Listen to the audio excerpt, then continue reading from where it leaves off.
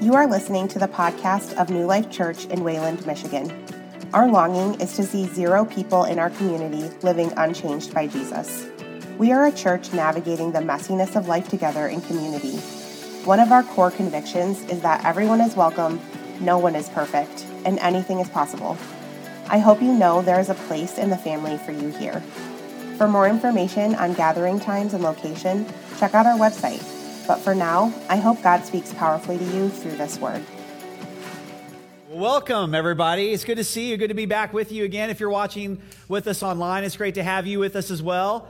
And it's been a little while since I've been here. So if you're newer, I met a couple of new people just walking in the door. It's just amazing. 2 things you need to know about me. Number one, I love what God is doing here at New Life. I love just every time I come here, I meet new people and just the impact you guys are having on the community. It's just fun to be a part of New Life. It's fun to come here on a Sunday morning and to be with you and to see all that God is doing. The second thing you need to know about me is I love your pastor.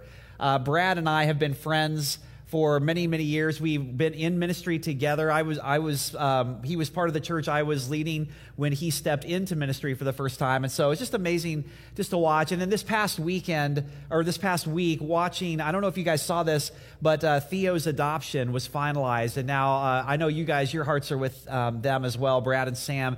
And if you guys are watching this morning, we're just so thrilled as a church family for you guys in that long journey finally coming to this place. And I have a lot of input, and we make sermons together and everything, just like Brad talked about, but I just want to make it clear, the decision to grow a mustache or to wear corduroy shorts like Brad does, I have nothing to do with those decisions. That is all him. I just want to make that really, really clear. So we're in this series right now, Soul Work. We're talking about spiritual disciplines. All 4 churches in the Zero Collective, we're looking at these 12 different spiritual disciplines over the summer, ways in which we enrich our relationship with God and we care for the most important part of us, our soul. And so today we're talking about the spiritual discipline of confession. Confession is a spiritual discipline we are talking about. And so to get us into what we're discussing this morning, go ahead if you guys will to that picture. What is this right here? Ping pong table. Nobody said table tennis, right? Nobody in Wayland says table tennis, right? That's a little highbrow. So, you do. All right, awesome. Whether you call it table tennis, whether you call it ping pong, we had one of these in my house growing up in Indiana. And my brother and I used to play ping pong all the time together. My brother is 3 years younger than me, and he could always beat me. I don't understand. He was just good at it. He has longer arms than me and everything. He was just really, really good at ping pong. And so when I graduated high school and I went off for my freshman year of college, I moved into the dorm, and I, lo and behold, found out that there on campus there was a game room with a ping pong table in it. And so my freshman year of college, I began inviting all my friends in the dorm, mostly those who were overweight and slow. I said, come and play me in ping pong. And so we started playing, hours upon hours upon hours, game after game after game of ping pong. I would play with my buddies, and I would try and get better and better and better at ping pong. And my friends, they weren't willing to put in the kind of hours that I was willing to put in the game. And so after a little while, I began to beat all of my friends. I began to just absolutely dominate them at ping pong. And I had the kind of GPA that would show that I was really, really good at ping pong, right? But I just got better and better. And so as the semester went on, I started getting excited about, Christmas break is coming, and I'm going to come home, and I'm going to face my brother. But I've gotten a lot better. And so I began sending these messages to my brother like, hey, buddy, your day of reckoning is coming. Christmas break is coming. We're going to square up at the ping pong table. I started just talking all this trash because I knew I had gotten better. And so the big moment came is Christmas break. My brother and I, we square up around the ping pong table. This is the moment I've been waiting for. My grades were terrible, but my ping pong game was strong. And my brother proceeded to utterly destroy me at ping pong. It was one of the most shocking moments of my life. I don't remember the score, but I do remember just that feeling of humiliation. Like, are you kidding me? He's still that much better than me? And what had happened was I had been comparing myself to all my buddies at school, these guys in the dorm who I was playing with, and it had given me this kind of false picture of how good I actually was or how bad I actually was at ping pong. And that happens to us all the time. So if we could, I want to talk for a moment about horizontal comparisons. Horizontal comparisons are dangerous. We do this all the time where we will compare ourselves to other people around us. And when we do that, especially when it comes to our sin, what happens is we get this false impression of how good we really are, or how we're really doing in life. Let me give you a couple examples. You hear people say these kind of things all the time, right? Like, all my friends are having sex before they're married. It doesn't matter if I am too. Horizontal comparisons. Every guy I know looks at porn. What's the big deal if I am too? Maybe I have a little bit of a drinking problem, but man, I don't drink as much as Steve. Have you seen Steve over there? Sorry if anyone here is named Steve. I wasn't trying to call you out or anything like that. Nobody in my family tithes. Everybody in my family is in debt. It's like, why can't I have the things I want to? I should be able to do that too. We're just, everybody lies. At least I don't lie as much as her. These are the things we say all the time. And what we do is we compare ourselves horizontally to other people. And if that's all you ever do, if all you ever do in your life is you make horizontal comparisons, just like me with my friends at school, you won't change. You won't grow. You'll just kind of find more and more justifications for believing that things are fine, you're really great, you don't really need to change, and you'll just stay stuck spiritually. You'll stay stuck in your life. And it's not what God wants for you. And so what confession is, when we begin to look at confession invites us to make a vertical comparison. To look at our lives in light of God, in light of His Word. Just like me kind of facing my brother at the ping pong table, I suddenly got this realistic picture of where I really was in my ping pong game when I played somebody so much better. When we stop making horizontal comparisons and when we compare ourselves to a holy God, when we compare ourselves to His Word and the standards that He calls us to, we get this accurate picture of our lives and what our sin really is. And so if I could, I just want to define, this is what confession is. Go ahead if you could to that next one, guys. Confession is a vertical comparison between God's standards and my behavior. That's what confession is. When we're confessing, what we're doing is we're not looking at our friends and going, well, maybe I have a problem and I'm not as bad as them over there. We're making a vertical comparison. We're saying this is what God calls us to. This is what His Word says. And then we're comparing that to my behavior, and we're owning our behavior. In fact, whenever you see the word confession in the New Testament, it's the word homologeo. That's the word for confession in the New Testament. Now, homologeo is two words, homo and logeo, or logos, which means same word. That's what it means. Confession is same word. So what we're literally doing, when we confess our sins, we are saying the same word. We're saying the same thing about our lives, about our choices, about our behavior, about who we are, as God is saying about our lives. Confession, same word. Whenever we say, I'm confessing my sins, I'm saying the same thing about my life that God is saying. And what we're doing with confession is I'm owning my behavior personally. I'm owning that in the ways in which I haven't lived up to God's Word and what His standards are for us. Now, why is that so important? Why is that so important to do? Why do I need to own that personally? And the reason is because we avoid making sin personal. And this is all of us. This is me. This is you. Every single one of us, we avoid making sin personal. Have you heard either one of these phrases? Go ahead, if you could, to the next one there. Mistakes were made. You ever heard that before? This has been said by politicians. It's been said by CEOs accused of fraud in the media. And most recently, it's been said by megachurch pastors who have been embroiled in some kind of a scandal. It's an attempt to say, well, mistakes were made. Like I'll acknowledge like there were some mistakes made, not by me personally, but it's a way to acknowledge error or mistakes, but without taking any sort of personal responsibility for it, without owning it personally. Or have you ever had someone say, maybe there's a conflict, you're in a fight with someone, and the other person says, well, I'm sorry you felt that way. Or, I'm sorry you took it wrong. I'm sorry you misunderstood what I was saying. You ever had somebody say something like that to you? Have you noticed it doesn't resolve the conflict? It doesn't make you feel better. If something has happened between you and another person and they say that to you, the reason it doesn't make it go away or make you lean in and make forgiveness happen is because the person is actually apologizing for the way you felt. They're apologizing for you. They're not apologizing. They're not taking personal ownership of their own behavior, the things they did to make you feel that way, and that's why it doesn't work. This is not confession. Mistakes were made. That's not confession. Oh, I'm sorry you felt that way. I'm sorry you took it wrong. That's not confession. Confession is when we make a vertical comparison of our lives to God, and we own it personally, and we say, I sinned. I've sinned. And I've sinned, God, before you. I've sinned, and I've fallen short, and we own it personally. Now, this is like what everybody's just rushing to do, right? Everybody is just so excited to do this, right? We don't like this. We avoid having to come to places in our lives where we confess. What's interesting is Scripture is full, absolutely full of warnings not to avoid confession. I just want to look at 3 of them here with you this morning. So 1 John 1:8 says this, if we claim to be without sin, we deceive ourselves, and the truth is not in us. Literally, the writer John is saying, like, if we claim to be without sin, if we avoid confession, we think we're fooling other people. We're actually just deceiving ourselves. Nobody else is really that fooled that you have sin in your life. we all know it. You just deceive yourself when you claim you're without sin. Next one, this is Psalm 32.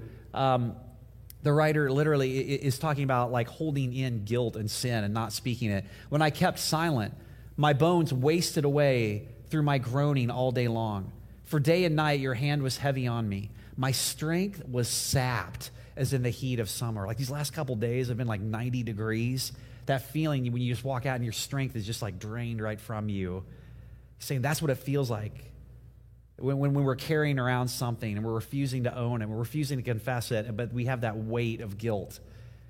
My strength was sapped as in the heat of summer. And then Proverbs 28, the first part of verse 13, it says, those who conceal their sins do not prosper. Now, those are just 3 examples in Scripture. I could go on and on and on. But what's really interesting to me about this? Whenever you go to the Bible, whenever you find the subject of confession in the Bible, and it talks about these warnings, over and over again there are these warnings. Don't avoid confession. Don't run from confession. Don't hide from it. Don't run away from owning your sin personally. It never, ever, ever in the Bible says, because if you avoid confession, it really hurts God's feelings. God's really affected. Like God is just really sad when you avoid confession. Like God wants you to do that. It never says that. In fact, God already knows our sins, right? He already knows everything in our hearts. What it says over and over and over again is it's bad for you. When you avoid confession, when you won't own it personally, when you try to avoid it or justify it or make horizontal comparisons or just kind of say, well, mistakes were made, but not by me personally. When we do that, the Bible again and again and again says it's bad for you. It's toxic for your soul. What happens when we avoid confession, when we run away from it, is like our inner world wastes away. We're robbing ourselves from peace, from rest that we could know, that we could have in our lives. And so what happens is we just, pride becomes ingrained in our lives. We become unable to change, unable to grow. And it affects everything in our lives. And over again, the warning of Scripture is don't avoid confession. Don't run away from it. You need confession. And it's bad for you if you don't experience it. But then what's interesting is every place in Scripture where it talks about confession, not only does it talk about this warning not to avoid confession, but then it talks about promises of what God will do. And here's the hopeful part. Here's the joy in what we're talking about this morning. It talks about what God will do, promises, when we confess. So what I'm going to do is I'm going to give you those same 3 passages of Scripture we just looked at. Okay, we just looked at 3 passages. We're going to look at those same 3 passages again, and all we're going to do is we're going to read the next sentence. Because in Scripture, wherever God talks about a warning not to confess, He also follows it up with a promise of what He will do when we come to Him in true confession. So go ahead, if you would, guys, to that next one. So this is the first one we read together. If we claim to be without sin, we deceive ourselves, and the truth is not in us. But look at the promise. But if we confess our sins, He is faithful and just and will forgive us our sins and purify us from all unrighteousness. Next one. Psalm 32. When I kept silent, my bones wasted away through my groaning all day long. For day and night your hand was heavy on me. My strength was sapped as in the heat of summer. But look at what it says next. Then I acknowledged my sin to you and did not cover up my iniquity. I said, I will confess my transgressions to the Lord, and you forgave the guilt of my sin. There's a promise every single time accompanied with the warning. When you confess, God says, I'm going to draw near to you. I'm going to forgive you. Go to that last one. Proverbs 28:13 says, those who conceal their sins do not prosper, but look at the promise. But those who confess and renounce them find mercy. It's amazing. Every time you see this in Scripture, God longs to forgive. He longs to purify us. He longs to draw near to us. But we have to stop deceiving ourselves into believing that there's nothing for us to confess, that there's nothing we need to own. And we need to come to Him. And we need to confess our sins to Him. And when we do that, He promises, and He always does, He draws near to us. He enters in. John Newton was very famously, he was a slave ship captain, moving African slaves, horrible atrocities that happened on these ships. And he became a Christian later in life. He's the guy who wrote the hymn, Amazing Grace. I love this line. He says, 2 things I know for sure, that I am a great sinner and that He is a great Savior. That's confession. It's not, hey, mistakes were made. Confession is you know both of those 2 things at the exact same time, and you're owning both of them. I'm a great sinner. That's what I am. I'm owning it personally, but I also know the promise that He is a great Savior.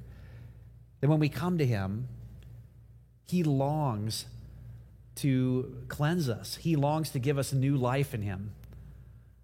Here's the truth. If every single one of you in this room, or every one of you watching online, if my thoughts were laid bare before you, if you knew every wicked, evil thought I've ever had, every lustful thought that goes through my mind, if you knew every lie I've ever told, every grudge I've ever carried, and I still have struggles with forgiving people over, if you knew all that stuff right now, if all that was laid bare right in front of you, what you would do is you would get up out of this room and you would walk out. You wouldn't listen to another word I'd have to say. You'd turn off the live stream right now if you knew. And what Scripture says is, look, God already knows. God already knows my thoughts. He knows my worst stuff. He knows every sin I've ever committed. He knows every thought I have. He knows all the grudges that I carry. He knows all that stuff, and yet God doesn't leave the room. God picks up His chair and He moves closer to me when I confess, when I own up to it, when I come to Him. See, what we think, and we do this all the time as Christians, what we think is that my sin, my brokenness, all this stuff about in my life, that I got to get that out of the way so that I can meet with God. That's what we think. I've got to get my sin and my brokenness, I got to kind of shove it back here, and then I can meet with God. Then I can see God. Then I can go to church. But actually, our sin, our brokenness, God knows about that already. We're not hiding it from Him. That your sin and your brokenness, that's the very place where God wants to meet you. It's the very place where He wants to offer His forgiveness and His mercy and His grace to you. That's the very stuff that He wants to enter in with. We think we got to hide it so that we can meet with God, and God's like, no. That's where I'm at. That's where I want to meet you. That's where I want to speak into your life. So there really is no spiritual growth without confession. When we come to Jesus, we begin by just acknowledging I'm a sinner and I need a Savior. And then that's when we find His mercy, and that's when we ask Him to be Lord of our lives. That you can't really grow, you can't really move forward in faith without confession. And it's something that we learn to keep bringing to God over and over and over again. So the warning is confession, don't avoid it. But the promise is when we confess, God longs to draw near to us. He longs to forgive us.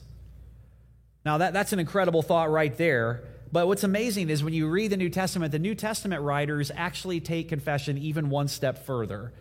What they do is the writer James specifically takes confession one step further and takes it horizontal. So we've been talking about confessing our sins to God and what God does when we confess our sins, but the New Testament writers say, hey, could you take it even one step further? Can you take confession horizontally? James 5:16, go ahead if you will to that verse. It says, therefore confess your sins to who? To each other. And pray for who? So that you may be healed. Here's where it starts to get interesting, right? Because it's one thing for me to confess my sins to God quietly, privately. It's one thing for me to kind of go, okay, God, like you saw that. You know what I did. All right, here, yes, I confess I'm a sinner. It's one thing to do that with God. It's totally another thing to confess my sins to you, to other people in the church, and then actually ask and allow someone else to pray for me and enter into that place that might be shameful, it might be humiliating, it might be embarrassing or just hard for me to admit. It's another thing for me to let other people into that space and pray for me, but apparently when I do it, it has the power to heal. It has the power to heal me. Some time ago, I was going into Meijer. I was standing in line at the pharmacy on Alpine Meijer up on the north side of town where I live in Grand Rapids. And it came time for my, time to walk up to the counter. So I walk up to the counter, and there's this young woman standing behind there, the pharmacist there at the Meijer pharmacy. And as I walk up, she says, "Oh, hi, Brian." And it was kind of off-putting because I hadn't told her who I was or what my name was. As she could see the look on my face, she said, "Oh, I go to Frontline." Frontline is the church that I pastored for about 20 years. And she's like, "Yeah, I've been coming to Frontline." And so she starts making comments about the sermon from the week before. So we're having this discussion. She apparently knows me. And as she's filling my prescription, as she's talking to me, and suddenly I have this horrible thought as she's filling my prescription. I'm like, "Oh man, thank God I wasn't here to get the Preparation H today." Like the hemorrhoid cream, right? This time, anyway, right? And then I have these other thoughts. She's still talking. I'm thinking, she's got this computer screen. I'm like, can she see my medical records? Can she see all my history out there? I mean, there's some embarrassing stuff in there, I'm just going to say. And I have this, isn't it funny how this self-preservation thing kicks in immediately, where it's like, we don't want to be exposed. We don't want to be seen. It's like suddenly, oh, you know me? You have this idea, I don't want you to know things about me. Here's the thing about that. She is there to help me. In fact, as a pharmacist, she is there to help heal me. That's her job. That's what she's there to do. What James is saying is he's saying we are there as the church to actually help each other heal. Now, I want to be really, really clear. Healing is different than curing, right? It doesn't say we have the power to cure each other of our sins. But when we do have the power to listen to one another, we have the power to be there empathetically in a space to allow each other to confess our sins, because we all have sin. Romans 6, all have sinned and fallen short of the glory of God. And then we have the power to pray for one another. And when we pray for one another, we can be healed. We can experience healing. In fact, that's what our prayer ministry is about. Do you guys know that? Every single week, if you're watching online and you've only watched online, you may not know this, but we have people who gather here toward the end of the services every single week and pray for one another. And it's just a space to say, hey, we can live out that verse we just read. You can confess your sins. You can pray for one another. If you're carrying a burden, you can come and say, yeah, this is affecting me. And we can ask for prayer. And apparently, when we ask for prayer, when we pray for one another, when we listen, we can be healed. Confession may not cure you of the addiction, but it could heal you from the effect of it. It can heal you when you come and be honest about it. Confession won't cure the marriage, but it may be your only chance at healing the damage that's been done in your marriage. You know, the church isn't a place where we come so that we can be cured of our sin. The cure is only found in Christ. But the church can be this place where we help each other experience healing in His name from the way that sin has affected our lives and hurt our lives. And what's so sad to me is that so much of the time in church, we spend our time doing this. Man, I hope nobody can see that computer screen. I hope nobody sees the stuff that's going on in my life. This is what I got to project. That's not what Jesus intended the church to be. So we're invited this morning not only to own our sin personally, to make a vertical comparison between our lives and God's standards and confess. Not only do we find Him moving in and drawing near to us, but apparently when we do that with each other, when we confess our sins, when we pray for one another, when we allow each other into the burdens that we're carrying, we can be healed. So I want to give you with each one of these messages we've tried to have, like practically, how do we live this out? How do we practice this? So if we could go ahead to that next one. When you confess, I just want to give you a few ideas of what confession is. When you confess, this is what you're doing. First of all, make it personal. When you confess, make it personal. It's not, your mistakes were made. No. I sinned. I have sinned. I'm struggling with this. Make it personal. Secondly, make it specific, right? Don't just say, I tend to be a jealous person. Make it specific. Say, I am wrestling with jealousy toward this person, and name them. And say, this is the way it's affecting me. Whenever I those feelings come online for me, whenever I'm struggling with jealousy, this is what I do. This is how I act. This is how I behave. Make it personal.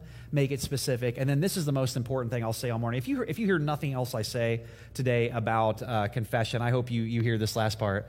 Make it his now. Once you confess it, it doesn't belong to you anymore. It's his now. Make it his now. This is where we struggle, isn't it?